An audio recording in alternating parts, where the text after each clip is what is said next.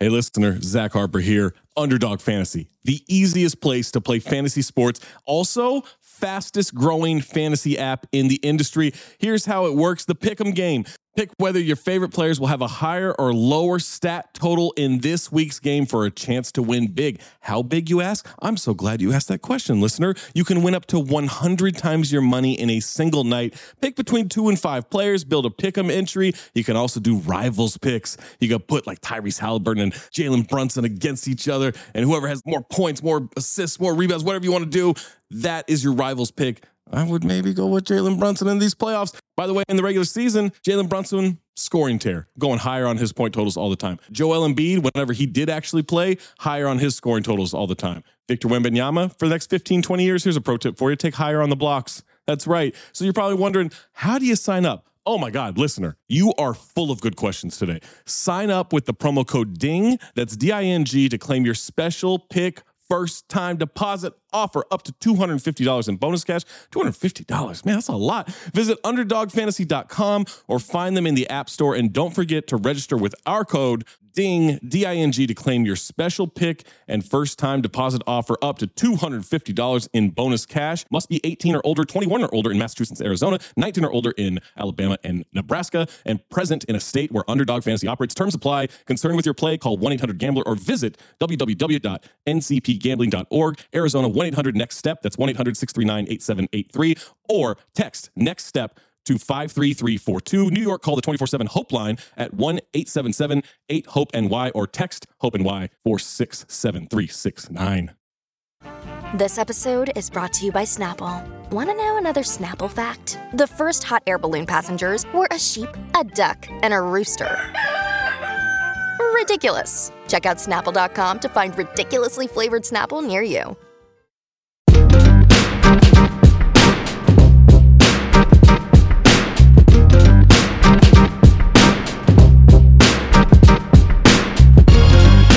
What's up, nigga? I don't know what the rundown is. What's up, nigga?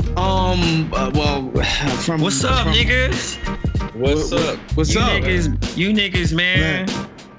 What's up? I'm doing the youth preacher thing, man. When they always say, "What's up, y'all?" Like, good morning. Is that, okay. I want to hear y'all say good morning. Nah, I just ain't talk to niggas. Niggas been DNP'd. Yeah, it's facts. What's up, nigga? Yeah. You know what I'm saying? Welcome back. It's 2020. Black Opinions Matter, still mattering. We've been here for, what's it, 5 years now? It's pretty amazing that we're still here. Yeah, think about that, man. We're one of the longest tenured podcasts out there, if you think about it. Nice. It's been 5 years? I don't know. I'm just making that shit up. Oh, I'm about to say, I know it's going to be almost 3 since that damn old-ass tweet was replied to. Nigga replied to my birthday tweet. I'm like, why is this shit coming up, bro? This was having a conversation from 2017. First of all, before we get the show derailed, somebody favorited it, so it showed up in my notifications, and I didn't bother reading it. And I was like, oh, wow, look at the meme saying like really nice things about me and Trey. And so I said, oh, the pleasure's all mine, brother. And the meme was like, what the fuck are you responding to a 3-year-old tweet? I really wanted. Anyway, that was my real response. For years, dude. I really wanted to respond. I don't feel like that anymore. but I thought people might take that the wrong way. So, but yeah, man. So, what better way to start 2020 than to talk about one of the true greats being honored? Dave Chappelle retrieved the Mark Twain prize, which is basically the highest honor a comedian can get. They get it at the Kennedy Center, and the people who turned out for this event was who's who of people in comedy and entertainment. It really, I mean, it was some heavy hitters out there, and also some people. When I saw that, I was like, man, maybe I could have gone. That's the weird place I'm at in life now, where sometimes I'll look in the crowd and I see people, I'm like, should I have been there? That's what I felt the other day with like Waz Why did you get free shoes? It wasn't just Yeah. I got a free pair. Oh man! So Paul George had his unveiling of his new shoe, which, by the way, when Waz was posting the content, I replied, "Them shits look terrible." Which was great hate. And then when I realized Waz got a free pair of shoes, I was like, kind of wish I had been there. But I honestly feel like, if you had walked up to that, you could have got in. Like, I think they would have let you in. 100% no, because I still go back to my experience from Charlotte All-Star Game where I sent it, and albeit a late email, but kind of a very hat in hand, tail between my legs email to the people from Stans who were sponsoring Dwayne Wade's Spades party. And I was like, hey guys, I know it's last minute. Really apologize. I just want to know, it's just me. There's no +1. If you can squeeze me in, And they replied to me in caps, the list is closed. Oh, fuck. Not necessary. Yeah, but this is an All-Star weekend, and let's face it, Paul George is nowhere near as famous as Dwayne Wade is, and Nike and Gatorade. I don't trust me. It wasn't.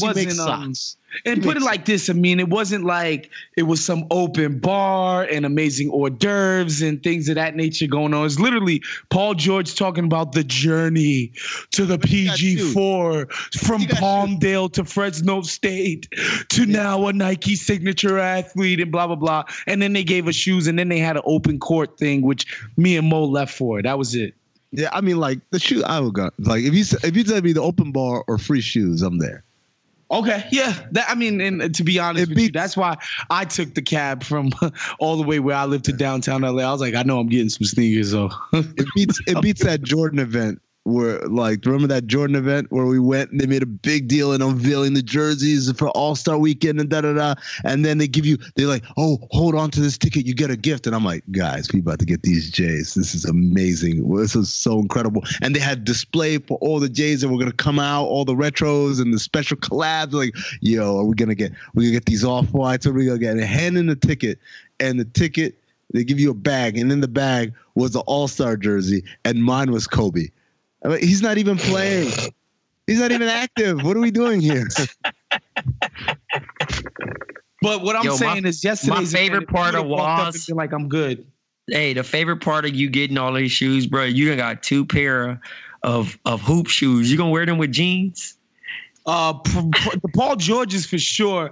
I'm gonna try out the Westbrook. I don't know, like it's a funky design. My nigga, I don't know. You wear both of them shoes around me, my nigga. I'll be prepared to take a charge. All right. I think you're gonna be surprised by the Paul George's. I seen them. I seen them months ago. I'm still not rolling, bro. Everybody's talking about how the glove walked so this shoe could run. I'm cool, bro. You know what they look like? They look like the type of shoes that are worn by people who wear shorts with a drawstring at the end of the pant leg. You know what I'm talking about, those shorts? I thought you was going to say people who wear ankle socks. No. The people who wear the shorts with the drawstring at the bottom right where the leg hole ends. Yes. That's what it looks like. You'd wear those with those. So that's that. Jerv's not on the call yet, but that was a big Philly thing and Baltimore thing back when I was in college in like 05, 06. I remember the first time I met people from Baltimore. I was like, yo, y'all wear capri pants? It was weird. They're like capri pants. Yeah. I can't wait for Jerv to get on the call, by the way. But sticking to Chappelle, like Chappelle gave a really funny speech and it was touching and he honored his mom and he talked about, how awkward it must have been as a 14-year-old because his mom used to drive him to these comedy clubs when he started doing stand-up at 14, 15 years old.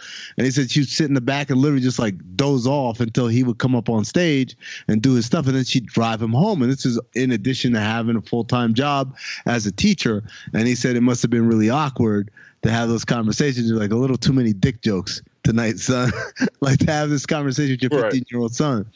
But I thought the most important thing that he talked about was something we've talked about a bunch of times on this podcast, sometimes in reference to Chappelle and sometimes in reference to comedy as a whole, is that his undying desire to fight for this art form of stand-up comedy, that it represents truth in a way that you can't find anywhere else.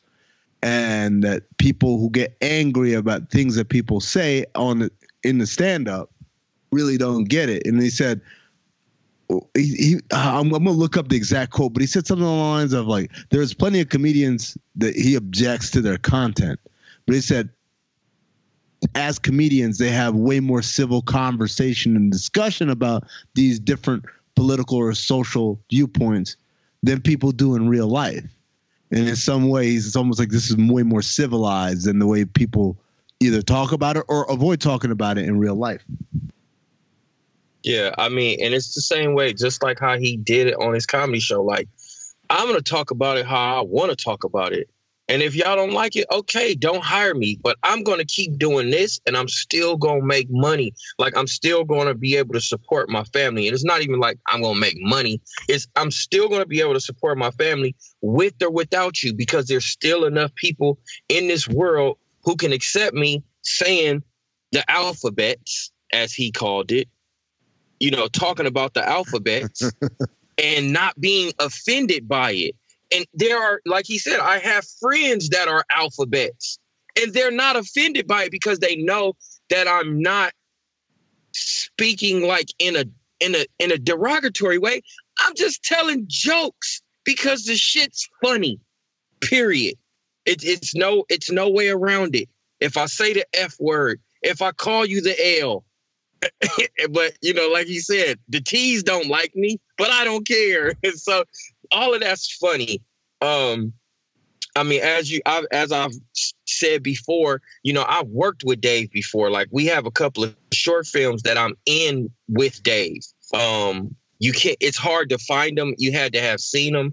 I think you got to have one of those seasons of Def Comedy Jam where, like, at the end of each episode, there's a short film.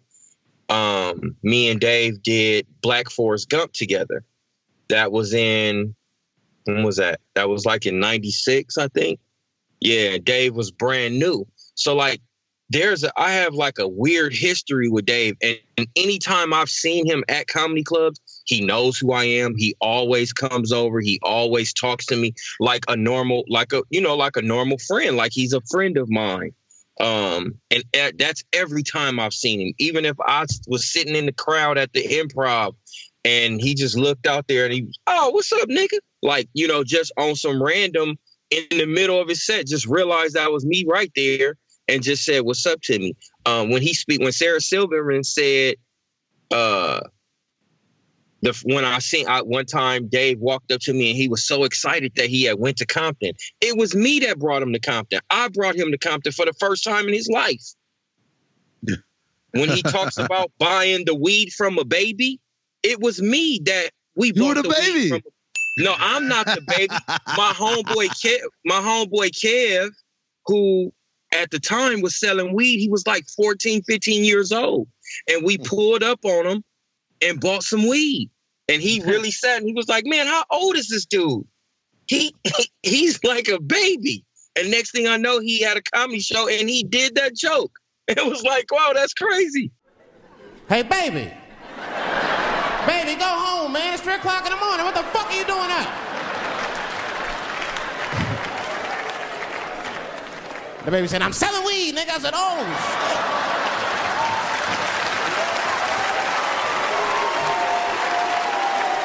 I wasn't expecting that. I'm sorry, I had to buy 2 bags from the calm. Let me get 220.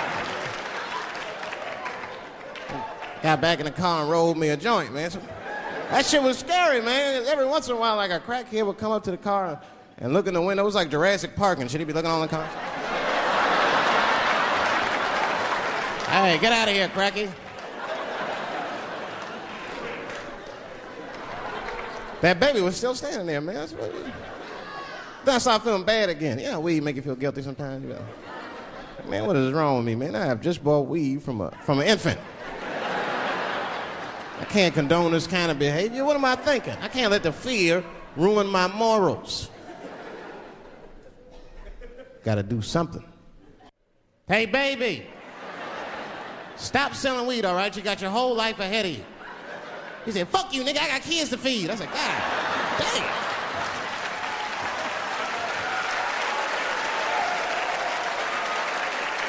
Sad. He's talking about Kev. And it's funny because Kev used to be with Game. And remember when Game got in that shootout in New York and somebody got shot and paralyzed? That was Kev. You know, and Dave's we bought the weed on Trey's street, as a matter of fact.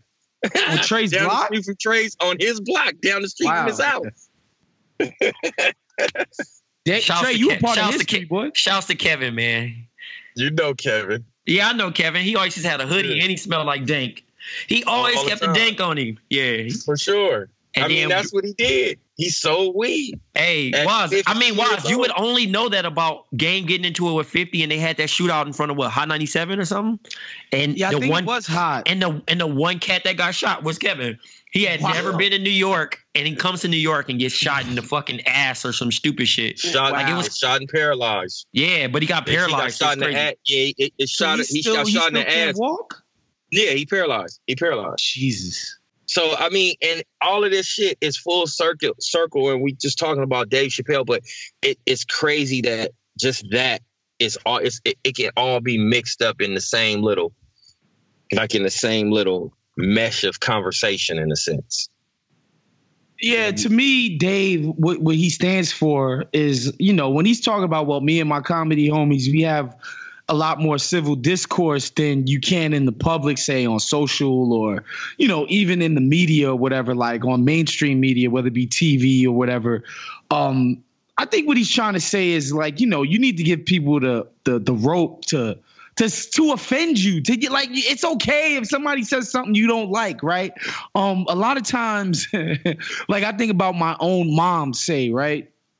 If you would talk to her about gay people or lesbian people or the concept of trans people, like, if people were to hear the words that would come out of her mouth in reference to those people, right? Like, it ain't gonna be politically correct. She would be canceled on Instagram if she knew how to use it, or Twitter, like she would.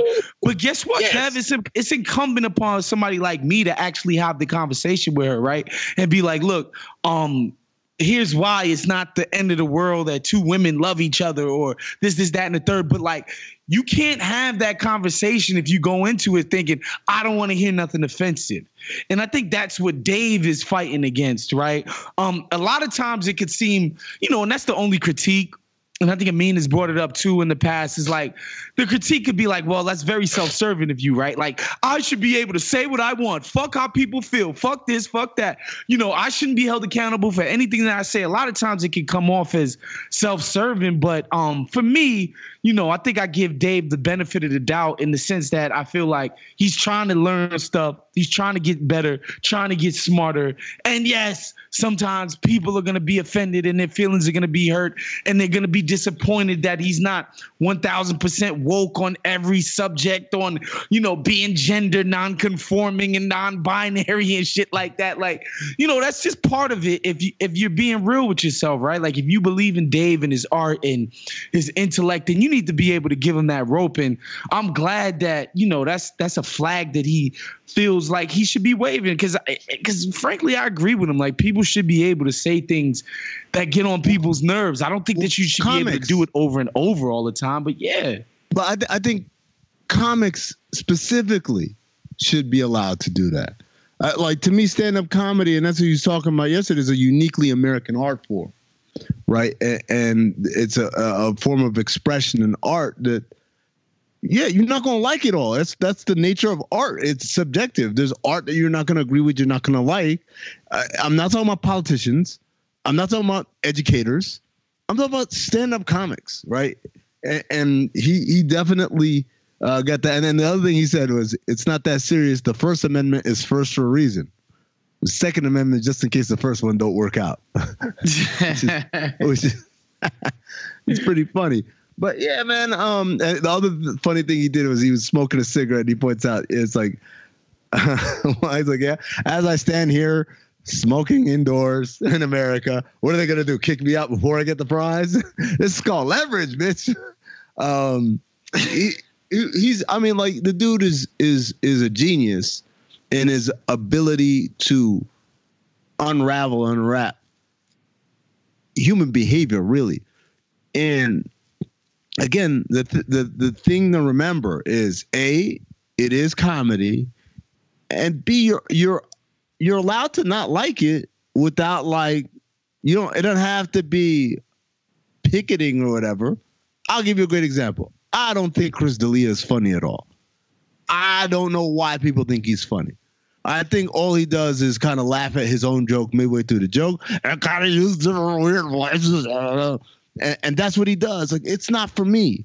But I ain't going to sit out here and like pick at Chris D'Elia because his comedy is not funny to me. And I get people who say, but his comedy isn't offensive to you in the way that Dave Chappelle's might be offensive to somebody. But again, like, there goes the beauty of choice, right? And the beauty of your ability to protest through your dollars, through your views, through your clicks, not through your think piece, so to speak.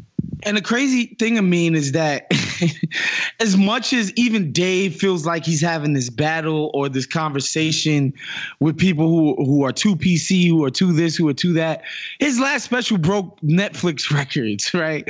Like any normal person, any normie that you talk to who isn't engaged with woke culture on the internet loves Dave, still wants to watch every single special that he does. If they have a chance to catch him at a comedy club, they're going to pay their hard-earned money to see him. Like, that's the funny thing about this sort of meta narrative, right? It's like Dave is winning.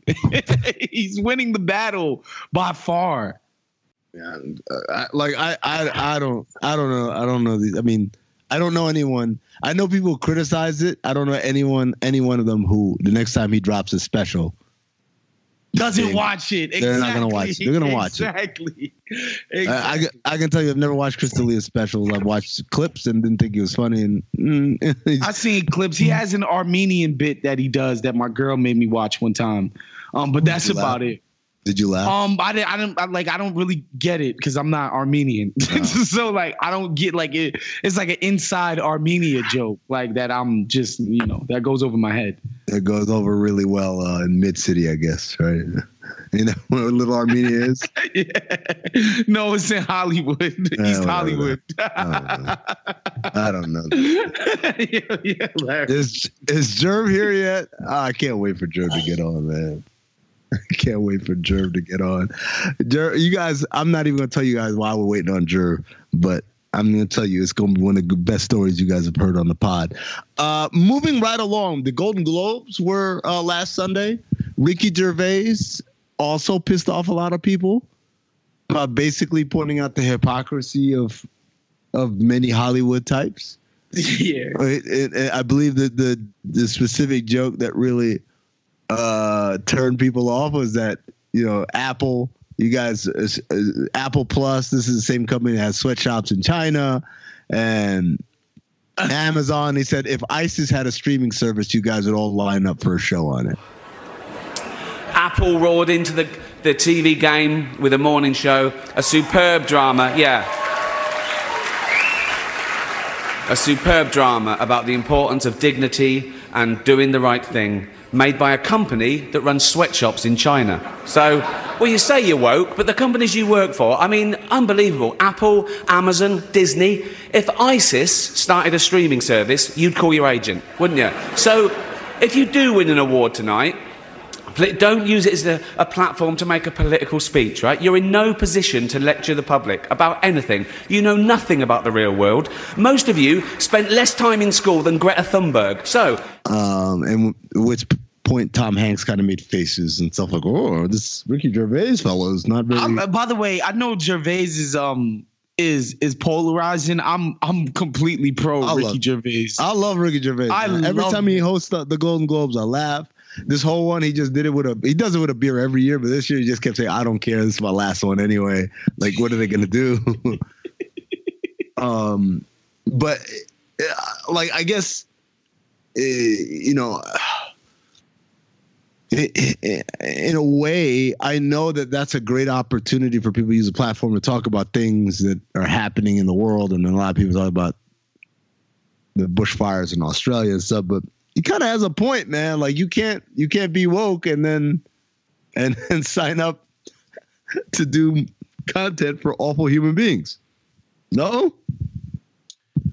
I think that's something that you're dealing with every day when you because capitalism is so inescapable, it's like, all right, you like everybody's a walking contradiction and everybody's a hypocrite, right? Like even somebody like me is like, I don't want to get an Android. Like, yeah, I wish Apple was making phones here in America and giving those good ass jobs to, you know, American citizens and all of that. And they were making laptops here and doing all of that stuff. But shit, man, I'm still really happy about these free Paul Georges that I got that were made in China, in all likelihood in a sweatshop and all of that. Like, it's tough, man. And to me, that's the comedy of it all, is that people can get all indignant. And then it's like, well, realistically, what makes you any better than anybody else?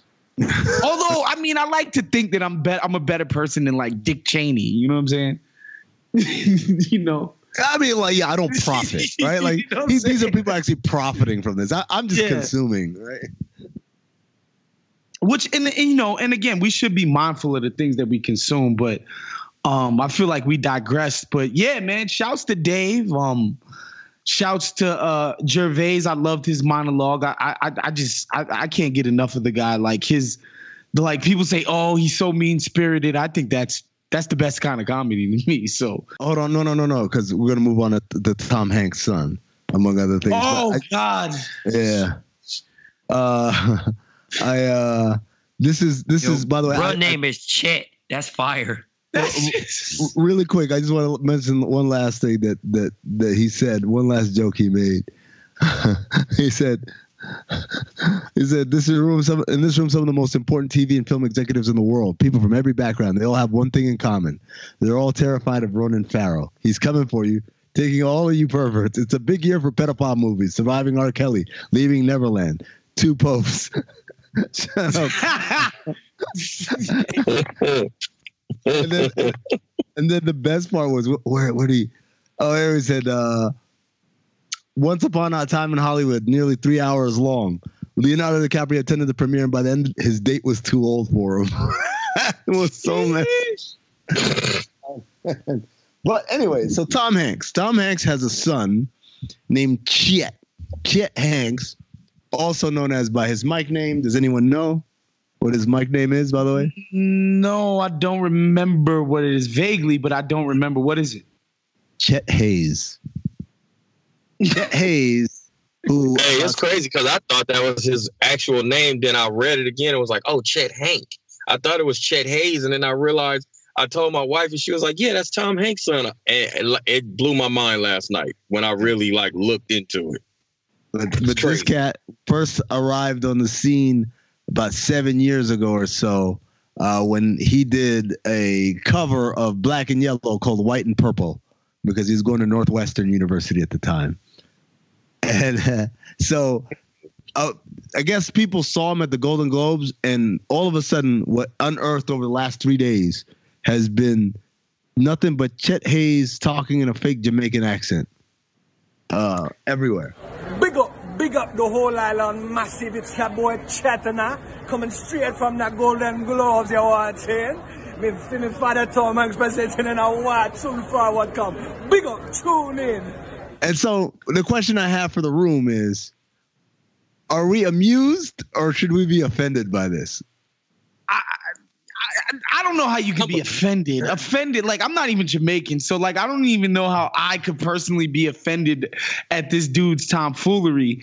And also, like it's right in line with a lot of fuck up rich kid trust fund babies, right? And there's any number of them. Rich Hill comes to mind. Tommy Hilfiger's son, who's also a failed rapper. Like Rick James' kid was a terrible musician. Hey, man. Hey, put some respect on Chill name. That's my dog. Don't be coming for Rich Hill like that, bro. I just posted a picture not too long ago of me and him. You actually know, son? Yeah, that's my man. Me and him and Sycamore used to be back in the day. Hold on. You know Tommy Hilfiger's son? Yeah, Rich Hill.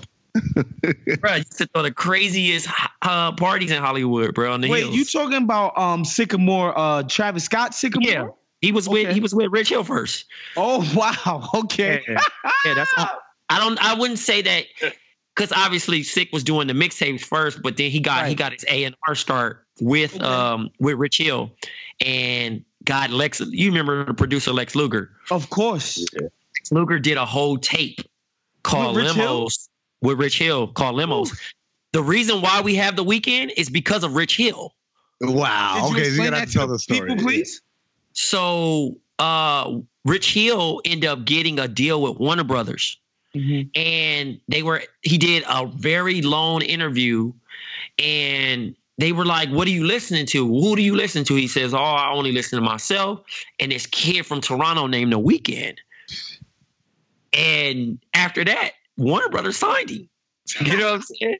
But what was crazy about it, Weeknd did the same thing and shouted him out. So the first time when we were kicking it with Rich, you know what I'm saying? And he threw the craziest party. I'm not trying to get him in trouble, but let's just say that, you know where you normally keep the sugar?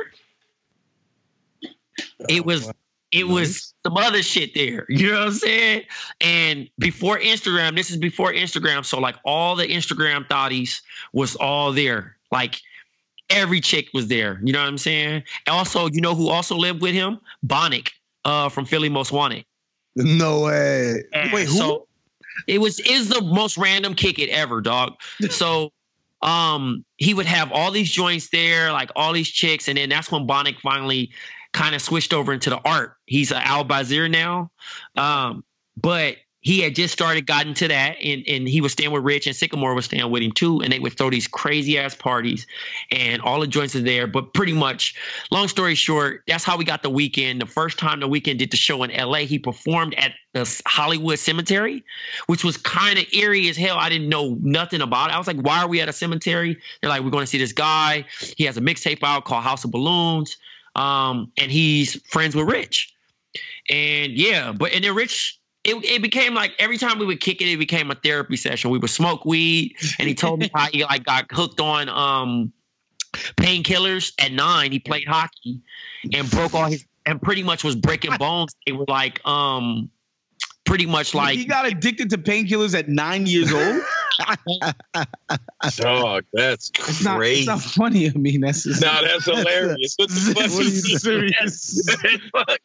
Serious. This is a scourge on American society, man. Like, so pretty much, you know what I mean? Like, that's how he kind of got into the drug rap.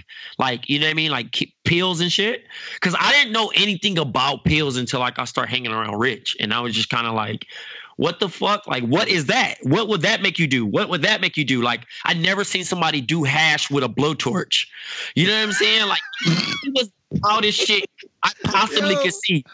Oh my God. It was like hanging out with him, like the cool high for me. Then hanging out with athletes, and then hanging out with Rich Hill was like, nigga, this is like, it showed me what entertainers was fucking like. The niggas that's out of here, we're like, nigga, these niggas is doing some whole other shit. You know what I'm saying? Like, I could understand, like, I couldn't imagine being in the music industry. You know what I'm saying? Because you have nothing to answer to but yourself. Like, go perform fucked up, do what you have to do. And these niggas was just taking all kind of shit. So you saying Rich Hill is like a lit? Oh, no, but he's literally cool as fuck. You know what I'm saying? Did you like know that? him before? Did you know him before he had the tattoos on his head now? Because I'm just looking on his Instagram, and he's got like.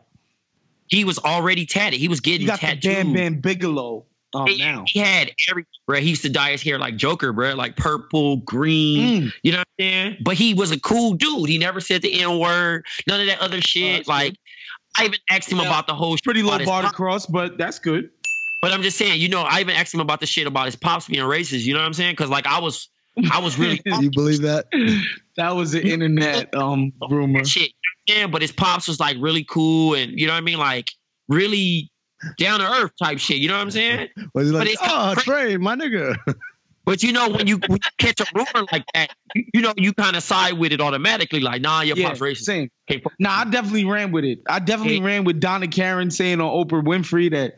And they all did it on Oprah. They all did it on Oprah. Yeah, Donna Karen, like Tommy, everybody went on Oprah and denounced the black community. It's bold as hell. It's bold as hell that they would do that on Oprah. All right, like let me go to the biggest black show. Black voice ever. and announce my hatred for blacks. Crazy thing at that time, I wasn't a teacher yet, right? He came out with merch. This is the first time I really kind of fucked with merch. He had a mixtape called SYLDD, right? And it was support your local drug dealer. Bruh, I'm so glad I didn't really heavy tap into the internet like that before I became a teacher. I was wearing that shit heavily. You know what I'm saying? It's great. Like SYLDD. I would tweet that shit like I did a heavy scrub, but that shit was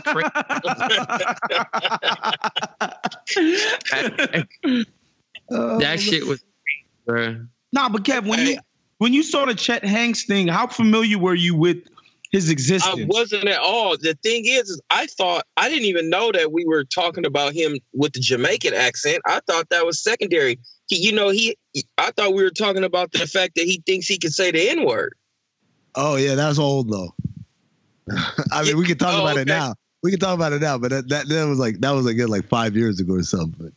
Oh, okay. Because he has a black baby mama. Oh no. Yeah. and it's this chick that comes to the shop that my wife does her hair. They screw around, like him and this one chick, and she's a internet BBW, and she's super over the top, and like I didn't know. Hold on. Kev, you moving too fast. Chet Hanks, baby moms, is an Instagram model. No. The chick that he messes with now is an Instagram BBW, and she's black. And she's black, and she's super over the top. Respect to the BBWs out there, though. We don't body shame or discriminate. We're not. I'm on his page right now. I'm looking. He doesn't have any pictures with his girl. No, he's not going to do that. That's not his thing. He's a rapper, right? Like he's trying to put off this persona of being a rapper, so he's not going to put no chicks up. That's just not what he does. He's really trying to do, like he really tries to do. He's really trying to be like a trapper, and I don't see how you could possibly try to get that off, bro. You are Tom Hanks' son. He's been famous for your whole life. You know what the messed up part is? Tom Hanks' other son looks exactly like Tom Hanks, and he's an actor. And like he's actually like acclaimed and stuff. And I was just thinking like, damn, it must be tough being Chet Hanks, man. But Chet Hanks been at this for a while though. Like he's really been at it for a minute. But I'm just saying it must be tough. Like yeah, I'm Tom Hanks' son, but I don't look like Tom Hanks. My brother does. I'm not an actor. My brother is. My brother is like critically acclaimed. How tough is it to be the inheritor of hundreds of millions of dollars? You don't know if he's gonna get that money. Oh, okay. He got all of that money and not have to deal with actually being famous and people bothering you when you go to the mall. Like, how hard could that possibly be, bro? That's true. Like that he gets to pursue a reggae career that is never going to happen. I mean, like you got to go to work to pay your bills. This dude gets to chase his dream of becoming the next Collie Buds. He gets to chase internet BBW model. I mean, seriously, I can't feel bad for Chet Hanks, and the thing is, to a certain degree, he knows why he's getting attention. It's because he's being ridiculous, and he knows that. He posted a screenshot from CNN.com. Says Tom Hanks' son Chet is filmed speaking patois at the Golden Globes, and the internet is baffled. And he posted the caption: "Average citizens, damn, this is scary. I can't believe we're on the verge of World War III. Let me check the news." CNN. And then he's doing the internet thing. Where touche, honestly. Though he's doing internet patois for his patois. Yes, he is. That's exactly what he's doing. Some guys named Eric Van Houten replies, "You broke the internet, bro." It's kind of weird, man. Like, why? It's like, could you be friends with Chet Hanks? Let me put it that way. Let me ask that question. Fuck yeah. Probably. Without a doubt, I could be friends with him. And you know why? I mean, because we got something in common. Especially out in LA. Like, there's so many people who pretend to be like, who pretend that, like, I'm actually like, you don't know me and you never heard of me, but I actually have access to like rich people, famous people, and have money on my own. And, you know, I have a sick crib. Like, there's so many people lying about that shit, and he's actually living it.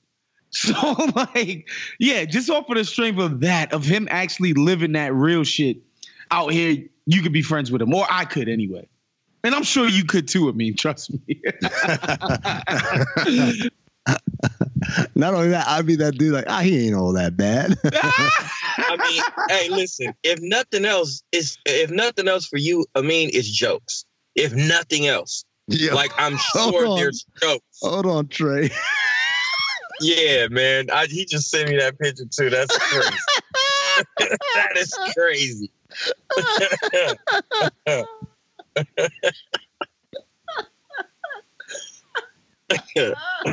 Shout out to the Rolly chain and the Rolex. Yes. Out there. That's you know. Can you tell us where this picture was taken, Trey? This was in Hollywood. When was it taken and where was it taken? This is 2010 in Hollywood Hills. Wow. Undisclosed location. 10 years ago. Damn, that is 10 years ago. That's crazy. Post that on the 10-year challenge, Trey. Go get you some on the internet. Yeah, get you some balls. Yeah. If it was Chet Hanks and you 10 years challenged it, it'd be God. Cool. You would go crazy right now, bro, on the internet. Yeah. Thick with my day ones. All right, we gotta wait for Rich Hill to go viral. He gotta go viral this year, man. So you can post. That weekend story that's going in the Hall of Fame, man. That's a golden Durant story. It's so crazy, dude. Like, I need to find the actual article. Y'all gonna be dying, dude. Support for Black Opinions Matter comes from Manscaped, who is #1 in men's below-the-belt grooming. Manscaped offers precision-engineered tools for your family jewels. Rob, you won't believe this, man, but like back when I was first going through puberty, first starting to grow things in that region. Believe it or not, I used to use actual scissors, like the sharp kind that seamstresses use, because my mom had a crazy sewing skit. So I used to use those really sharp scissors. And even though I was being very careful, I came, man, closer than you would even think to catastrophic results, Rob. And so that's why Manscaped has redesigned the electric trimmer. Their Lawnmower 2.0 has proprietary skin-safe technology, so this trimmer won't nick or snag your nuts, bruh, which is huge, because who wants bloody balls? Manscaping accidents are finally a thing of the past. And don't use the same trimmer on your face as you do your balls. That's just disgusting. Manscaped is also the crop preserver, an anti-chafing ball deodorant that I happen to use today, and moisturizer. You already put deodorant on your armpits. Why not put deodorants on the smelliest part of your body? Get 20% off plus free shipping with the code BOM at manscaped.com at checkout. Always use the right tools for the job. Your balls will thank you. Get 20% off and free shipping when you use the code BOMBOMB at manscaped.com at checkout. That's 20% off with free shipping at manscaped.com and use the code BOMBOMB at checkout. Hey, by the way, Jerv is here. Jerv. Yeah. So Jerv, you were supposed to be on this pod earlier, and then what happened was your daughter had a basketball game, and so you said, "Hey, I'll probably catch up with y'all a little late," thinking that it would end in a regular manner or a timely manner, and instead it went into overtime, and they lost in a very peculiar way. And you went off in the chat, and I'm gonna just let the story to you. Tell us what happened today at the game, man. So they're up like 15-13 in regulation.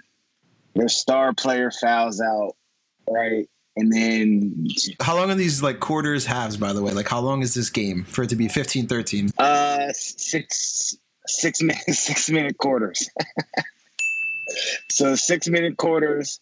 Star player fouls out. Star player probably has probably 11 of the fucking 15 points, right? She fouls out with a wild ass elbow to the face, and then it's she starts crying. This other girl starts crying. Like, mad girls start fucking crying on the court. And then all of a sudden, the other team scores. It's 15-15. Boom, we're in overtime, right? So it's a 3-minute fucking overtime. First minute goes by, nobody fucking scores. Second minute goes by, nobody fucking scores. It's about a minute 14 left. Now, mind you, the coach has not called a fucking timeout the entire game during regulation. So she calls a timeout with like a minute 14 left after the entire parent section is screaming for a timeout with like 50 seconds to go in regulation, thinking, why not call a play? Call a play, right? So she calls the timeout with like 1:14 left. And then whatever she designs, it's a turnover instantly. And then next thing you know, the other team gets the ball back. They shoot a shot which like goes over the backboard or some shit, right? So whatever. And then one of the girls gets trapped on like a press because now it's like you can press with under 2 minutes left. And the coach calls another timeout, right? Why not call a timeout? Except they don't have any fucking timeouts left. They don't have any timeouts left. There's 2 coaches on the damn bench. Why doesn't one coach say, hey, there's no timeouts left? She doesn't call any timeouts. One girl shoots the foul shots. Mind you, it's a JV basketball game. There's no announcer, so nobody knows what's happening. They just come out of this timeout, and all of a sudden the girl's shooting foul shots. So the girl shoots a foul shot. First one's a brick. Like, I think it hits like the side of the backboard, right? So there's no chance. So we're like, all right, fuck it. She's not gonna make the next one. The next one is so wet, it's beyond baffling. Like, that shit didn't even touch the net. That shit dropped. So it's like a minute left in the game. And then it's just, oh my God, it was so terrible. These little girls are crying on the court. And then she had the audacity to, at the end of the game ends 16-15, right? Stellar overtime, 1 point scored off of a foul shot, off of a technical foul shot. And then she keeps them for like 15 minutes after the game. She needs to just say, my bad, I fucked up. See you guys tomorrow. That's all the conversation needed to be. But no, she wants the whole court after the game and go over shit. You should have went over shit during the timeout when you had a timeout. Like, she didn't even use when you have an injury timeout. Like, there was like 5 injury timeouts in this overtime. She doesn't even use them at all. Like, the kids are just standing on the court. Me and this other dad were like screaming, run a play. Design something. This is a free timeout. But no, she waits till she has no timeouts left to call a timeout.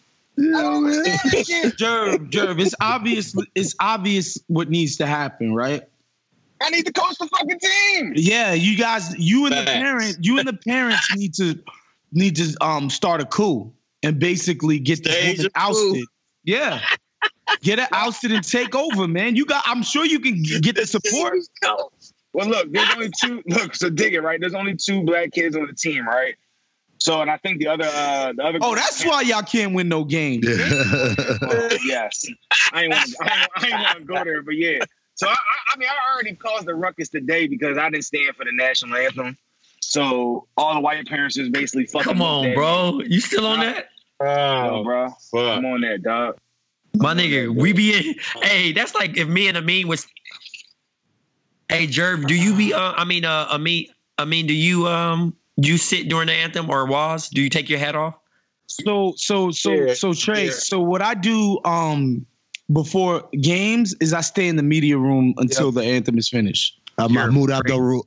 So that I don't have to even because I don't want to deal with the looks of this or that or somebody coming out of their face and saying, "Yo, I don't want to deal with it." So I stay in the media room.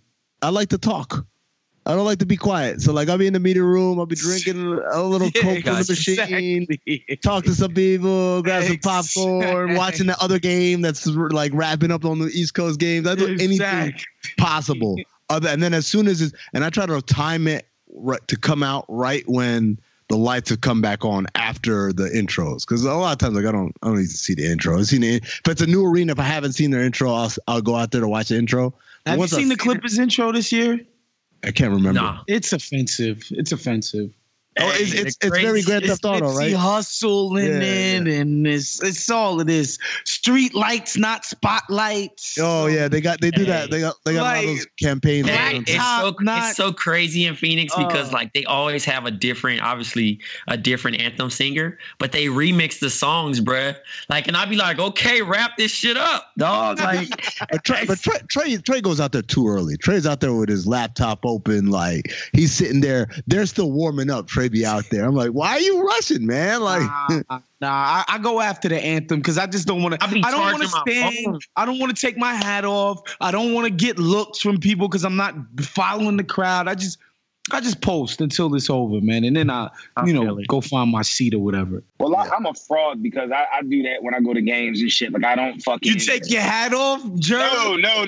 Like I'm not. I don't even come out for the national anthem. Like you know what I mean? Because I mean, I go with Mark. So I'm sick. Okay, you about to drop you dropped your name. Okay, I pick it back up now. Okay.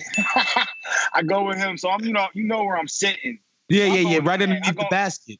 Yeah, so I go in the VIP section in the back during the anthem. Yeah, because you don't want to be front street sitting down with your hat on, black man. Well, not in Philadelphia. Fuck that. Niggas gonna Rocky that nigga up. Nah, he doesn't stand, and it caught me off guard. Before I got on it, it caught me off guard because he doesn't stand. So the first time I was like, oh shit, this man uncomfortable. Like I'm with dude. I know I shouldn't stand, but like, damn, I wasn't ready for that shit yet. So like now I sometimes I don't, but majority of the time I'm in the back. I get the free shit. I like my freebies, dog. So Kaepernick not gonna get you no jersey, dog. No, hey, dog, listen, I ride with my brother, dog. Oh yeah, he is a Kappa, nigga. Yes, sir. Noob life till we die, my G. Oh yeah, wasn't it? Did y'all have an anniversary? Your birthday. Happy birthday. Founders Day to all the bros out there, dog. Oh yeah, okay. Yo, I still can't believe you went back to school. Hey, dog, listen, man. But I had to take a stand at the JV basketball game. Fuck that. I had to let them know what it was. Hey, nigga, this nigga's the sickest parent, bro. Hey, your rant was just so epic, dog. I could not believe that shit. I was going fucking crazy at the game. Me and the dad next to me, we were going ballistic. We were like, because we're sitting there, we're like, yo, why are they shooting foul shots? And he goes, yo, you think they were out of timeouts? I was like, nah, it's 2020. We all dead, right? Like we only call timeouts when we have them. So and I'm that fucking parent. I walked up to the ref after the game and said, yo, what happened? He was like, yo, the coach didn't have any timeouts. I was like, yo, what the fuck? He was like, yo, I haven't had that shit happen in a while. Yo, speaking of things that frustrate us in 2020, Power came back, and I guess they pretty much clarified how this season or this end of this season is going to go. We're going to get a different retrospective of everybody's day on the day that, or the events leading up to Ghost getting shot from different perspectives. And each week we're going to get somebody eliminated till we figure out who shot Ghost. So this week it was Dre. And we saw Dre's girl is Buns. Oh, the British girl. She's terrible. You're not a fan of what's her name? Nope. Mm-mm. What's her name? It used to be an American girl. American. Yeah. Esther. Yeah. Estelle, my nigga. Estelle. Yeah, she is stale. Her and that weed, crunchy as shit. That's what that was? Yes. No, that's not. Was that Estelle for real? No, that's not Estelle. She looks like her. Niggas is sickos. But that weed was terrible. She with her. That grill, she was horrible. I did not expect that to be his baby mama. Like, if you look at her, his child, that can't be your baby mama. Child's too light skin, right? No, the baby's beautiful. Oh, damn. Here we go. Okay, hold on. Slow down there, guy. Not sure I like where this is going. Hey, man, she's terrible, bro. You walk right by. I know I shouldn't have, but I took mad fucking notes, even though I know they're irrelevant. I have so many fucking questions. Hit me. When did Dre become from London? Well, no, his girl is from London. Oh, she's from London? Yeah. Hold on. Hence Estelle. Pull up my fucking Damn, how high were you? He's like, Glenn is Dre's British. So wait, so Dre's man that comes home is literally home for like 4 minutes, and this nigga used him as a fucking shield. Favorite shield. That was so Dre's amazing. the worst. He's the worst. He's the worst cat of all. He's the worst friend ever. My man was so hyped to be like back doing shit. Like that was the funny. Like you were in jail for how long, and you ready to just jump right into this? Yeah, it's been a while. I've been waiting for this. Yo, it almost looked like he's like basically Kermit from Paid in Full, bro. Yeah, man. Yo, it's just it was comedy, man. The way he picked him up and used him as a shield. I thought he was gonna be like Ahmed in Austin Powers. I'm very badly shot, but I'm still alive. Jared, what other notes you got, man? So Dre just gonna rob his mom? Yeah. And His then mom- he took the box, and that shit was trash. And his mom is rich, apparently. That's the other thing. It's like, how are you growing up in like? Because I thought he grew up in the same neighborhood as Go. I thought he grew up in Jamaica. He a Nunu. I mean, if you've ever like seen from the movie ATL? Yeah. He's just faking the funk. Oh my gosh, Dre! Like, why? By the though? way, I heard this is a sidebar, but are you guys familiar with Summer Walker? Yeah. She's like what about an R&B chick now or whatever. Allegedly, I guess she's like her story. Part of her story is that she used to strip and blah blah blah blah blah. Right? I'm not making that up, am I? No. I don't know.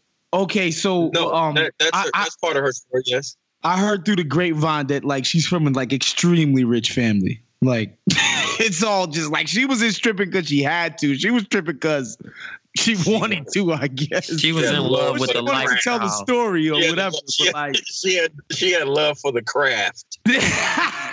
See Stairs Club once. yeah, exactly. Anyway, carry on, Jerv. My bad for the interjection. Oh, no, it's cool. And listen, I ain't never been on the run. I don't know what that shit like, but I got one fucking question. Who stops if you know you just hit a cop, you on a run, you got your IDs, you got a couple $100. Who the fuck stops for chips and soda? Ricky from Boys in the Hood. Man, They needed snacks for the road, Jerv. Nigga, get that shit at the fucking airport. They was driving to Las Vegas. And get that shit out of state. Niggas driving to Las Vegas is funny. This shit like a 1990s movie. But also, he couldn't he didn't even leave the city. Think about that. No. Like they couldn't even cross over to Jersey. He was like 10 blocks away from fucking Truth or whatever it's called. Yo, To be fair, man, New York traffic is ridiculous, bro. that nigga should But he did seem really calm, grabbing the snacks and stuff. When he's walking up and down the aisles, he's like, I might try this. He looked like he was picking stuff that he hadn't had before, but he's always wondered about. Like, I wonder how these wrapper potato chips taste or whatever. Yeah. You gotta get the Migos joint with a dab of ranch. Yeah. I hear the Fabulous joints is pretty good too. Nah, man, we off them joints. That's not my fab, yo. Yeah. That's Jared, what other notes you got from the last episode? My other note was just that Dre ain't shit. Like Dre just literally ain't shit. I knew he wasn't shit, but how does Dre get put in what's that? The box, I guess, right? Yeah. Excuse my ignorance. I ain't never been locked up like that, so I don't really know what that is. But he's in the box. How the fuck do these niggas all of a sudden have a detail or whatever it's called, an assignment that allows them to go be the dudes that wash the floor? Janitors. And they got access to gasoline and a lighter. Yeah, like I thought that was a little bit of a stretch. I know like the implication is that one of the guards is on ghost payroll and helping them out, but I just felt that was a little bit of a stretch. Hey, here's some flammable. So Dre's dead. Yeah, he's burnt up, man. That nigga better be dead. Well, yeah, but they burnt up 50 Cent, and he's a writer. He's a producer. Dre ain't shit. I just want to say, Dre, masterclass in snitching this episode. Just oh man, just a triple-double 50-point night. Like he was just on it. He was a Luka Doncic of snitching. Hey man, when we gonna talk about Uncut Gems, bruh? I haven't seen it. Oh man, I like that one, brother. We'll do it. How about for next week? I'll watch it. Yeah, bro. It's worth it, bro. It's worth it. You guys are the people Watchmen, though. What's up? You're the people Watchmen. Nobody cares about Watchmen. Bro, Watchmen been over for what? Like 2 months ago. I'm still getting tweets about it. Well, man. Well, guess what, man? Tell them to go watch Don't Fuck with Cats and get back to me. Oh, hey, yo. That Luca was fucking nuts, Luca bro. Magnotta, man. That's Luca Magnotta, bro, was a Photoshop king, bro. Oh, man. My man created I'll do a pod on that. Fucking Luca Magnotta, bro. Hey, wait. Can we just real quick before we get up out of here, touch real quick on what Charlemagne did? What did y'all see that? Oh, y'all didn't see that? Oh yeah, no. I saw that shit. That shit was weird. Like, I don't get it. He gave DJ Envy a replica of his ass. Complete with a sack, allegedly. Is that really his ass? Allegedly. Or is it just with the balls? It don't matter. It doesn't matter. It doesn't matter. The fact that you even said it was your ass with the balls attached is a violation of everything there is. I'm just more confused as to, like, all right, it's whatever. Funny, haha, it's a joke. It's my ass here. But, like, you're going to have it in the studio as, like, something people are supposed to, like, slap on their way in? Like, he said he wants to use it as, like, the Apollo's, like, stump? See, I thought he was gonna say have people kiss his ass. That's what he said. He gave it to Envy. He said, when I'm not here, here's my ass so you can still kiss it. But I'm not about to give none of my homies a replica of my ass with the balls attached. Like that, no. Like, that's not even... Huh? If it didn't have balls, you'd be fine. No, I mean, I know that. It's just, I'm not. If it don't have the balls attached, then maybe you can say it's a chick's ass. Man, listen. But the balls attached, you can't even front at all. Charlemagne from South Carolina. Yeah, man, from Moncks Corner, South Carolina. Shit, wild. Yeah. I just had to talk. I had to mention that. I saw that and was like, "What? Wait a minute! I don't understand." I watched like the first couple seconds, and when he started talking about it being his ass and Envy's all fucking, I had to turn it off. I was uncomfortable. That joint is like a mold, like a rubber, or like supposed to be like a real human mold. And it's heavy. It looks huge. But is it, man? That shit. But like is it though? Story. I guess I keep going back to it. But is it though, or is it just like a rubber ass, and we're gonna make jokes about it? Man, the man said it's his ass. And it's black. And he gave him lotion and told him to rub lotion on it, and he did it. Yeah. So all of that, and then he's like, put some lotion on the balls. He was like, I'm not gonna put no lotion on the balls. Dog, you've already rubbed lotion on this rubber ass. You might as well just like, you stuck your finger in the hole. Like, come on, Envy. Then you wonder why the other light skinned guy talks about you the way he does. Ooh, Ebro. No, Mero. Oh, bro. Jesus, whichever one it is. Like, you're a weirdo. Skinny That's Jerv. Weirdo shit. Skinny Jerv. Who trying to Skinny Jerv? Not Miro. Whichever one the light skin one is. Miro's not skinny, man. Boy, damn, Jerv, how much weight have you gained since the last time I saw you, man? Hey, man, shit crazy out here. It's really crazy. But I'm gonna be right. I'm gonna be right by the time Cat see me again. Though, don't even trip. Would that possibly be the live show in New York? Oh, there you go. Yeah, March 29th. Is that right? Ocho, March 28th. March 28th. From the Toll House, right? Is that what it's called? The Bell House. The Bell House. They make cookies at the Toll House. Yeah. So the Bell House, March 28th, in Brooklyn, New York. If you went to the last live show that we did in New York, it's the same venue. You'll remember it's really nice. It's intimate. It's fairly accessible. Definitely everybody come out. support. Tickets are on sale right now for the Patreons. Full scale tickets should be on sale within the week. As always, go to countthethings.com for links, or you can go to Jade's profile or any one of our profiles. We're going to probably be tweeting and Instagramming this information a lot. I'm really excited. If you were at the last New York show, you remember we had star-studded guest list. We had Pablo, we had Bomani, we had the lovely Taylor Rooks in the house. This year is going to be no different. We're already talking about some really special guests that we haven't had before. But big time movers and shakers. So definitely get your travel. It's enough time for you to figure out travel, get cheap hotels, cheap flights, and get ready because we're ready. Okay, and sorry, that's gonna do it for Black Opinions Matter Monday. Thank you, Kev the Barber. Thank you, Big Waz. Thank you, Black Trey. Thank you, John Gervais, even though you're frustrated with your daughter's basketball coach. And as always, thank you, Rob Lopez, for producing. And thank you, the listener. Remember, share, like, subscribe, tweet it out, Instagram it out. Let us know when you're listening to this. It really makes a difference, even though you think that it doesn't matter. You got only 1 or 2 followers. It matters to us. Just tag us and throw it up there. And also be on the lookout for those live show tickets. This has been Black Opinions Matter, motherfucker.